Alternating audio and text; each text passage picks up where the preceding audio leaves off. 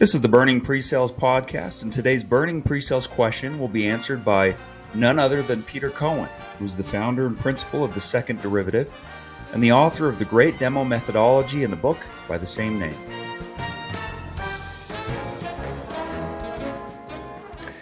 Okay, Peter, another question that I want to ask you. It came up in our earlier conversation. You had mentioned this relationship between pre-sales and sales. And so, I get this question a lot from customers. How do frontline managers create better alignment with their sales leadership or sales counterparts? And what I think people are generally looking for when they ask this question about alignment is they're looking at it from the frame of reference of friction. How do I eliminate friction, delays, other things that might disrupt the customer experience? I'm sure there's a lot more that we could unpack there, but any initial thoughts on that level of alignment between frontline management on the pre-sale side and sales leadership and how you create that? Yeah, and that is a tough one.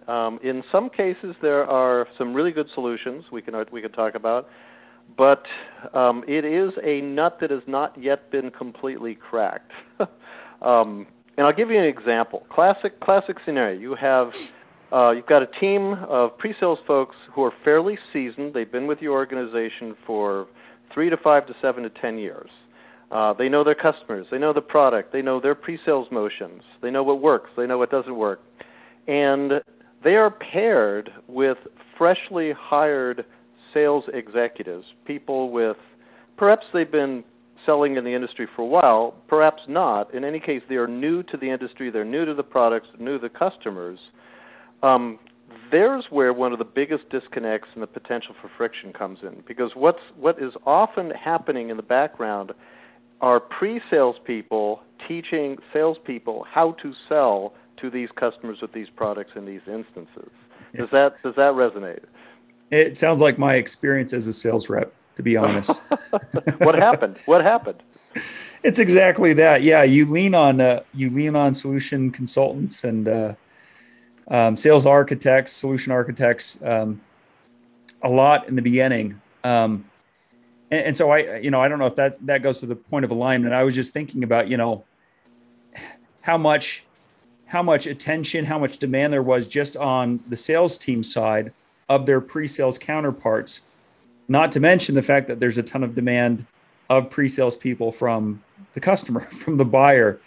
And I do think there's a level of friction there because, that's maybe they should be spending some time there up leveling their sales counterparts. But at some point, it takes away from the core of their job of providing consultative work and engagements with customers. So I don't know how to solve that. I don't know what the right answer is. And there are, again, probably so many other facets of that relationship that need to be unpacked.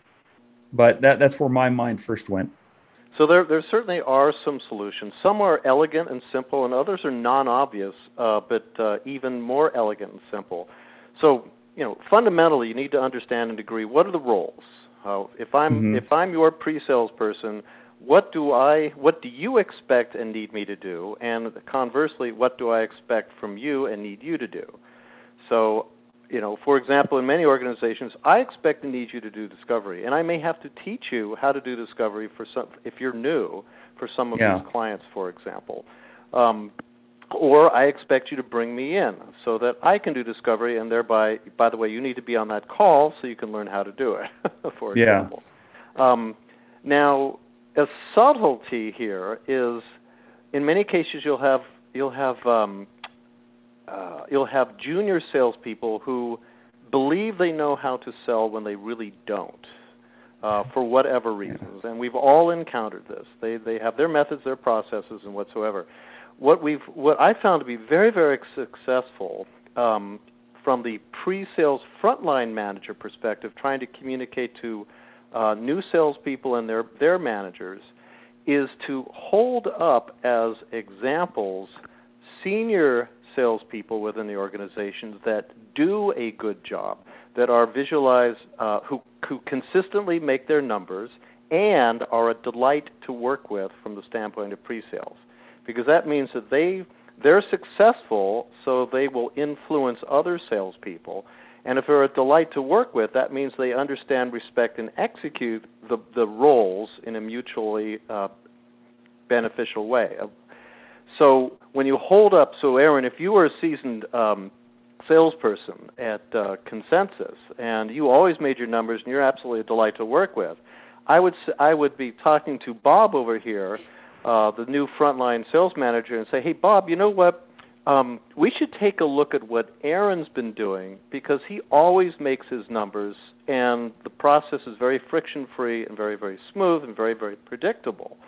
And the subtlety here is I, as a pre-sales person, can't tell you or tell Bob here how to sell. It's simply unacceptable because I'm not the salesperson. But if I hold up as an example somebody else in the organization who consistently makes his numbers and is a delight to work with, that's a different story. Does that resonate? Oh, absolutely. Yeah, thank you for that context. One more question on this theme is, at the very beginning, you mentioned clarity on the roles. I imagine there's got to be some common areas of disconnect, even when it comes to defining the roles. Because, in my experience, some of my best sales reps have been our best demoers, for example. And traditionally, demoing is fit into the realm of the pre-sales people. So, how much demoing do you want the sales rep to do if that really falls into the hands of your pre-sales rep on a complex product? And maybe that's a bad example, but I guess my real question is... No, it's a good example. Is that a good one? Really, yeah. So this is one of my most beloved topics, and it's the idea of vision generation demos. Yeah. So traditionally, a prospect is considered, is achieved a portion of the level of a lead, and a meeting is organized with the salesperson and the pre-salesperson because the prospect has said, hey, I'm really interested in your offering, show me a demo.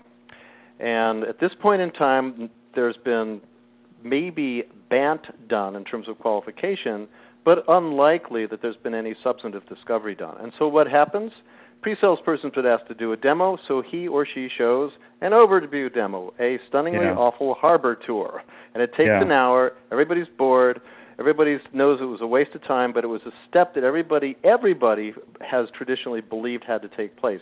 What if instead the salesperson said, hey, you know what, you've asked for a demo. We want to try to learn a little bit more about your situation. Let me share with you just a couple of examples of how we've helped other folks in similar situations. Here's an example dashboard. Here's an example workflow. Here's the output of a report. How do those look in terms of what you are looking for? And if the prospect says, well, that looks actually really interesting, you have now satisfied that prospect's desire to get a sense of what's possible, to see the art of the possible, and now you can move the prospect into a real discovery conversation, get what you need to be able to put together a focused, crisp demo. So that's vision generation, and it's something that is, I think, poorly understood in the industry, and one of the things that we need to do is to actually make it a much more regular part of the process, vision generation.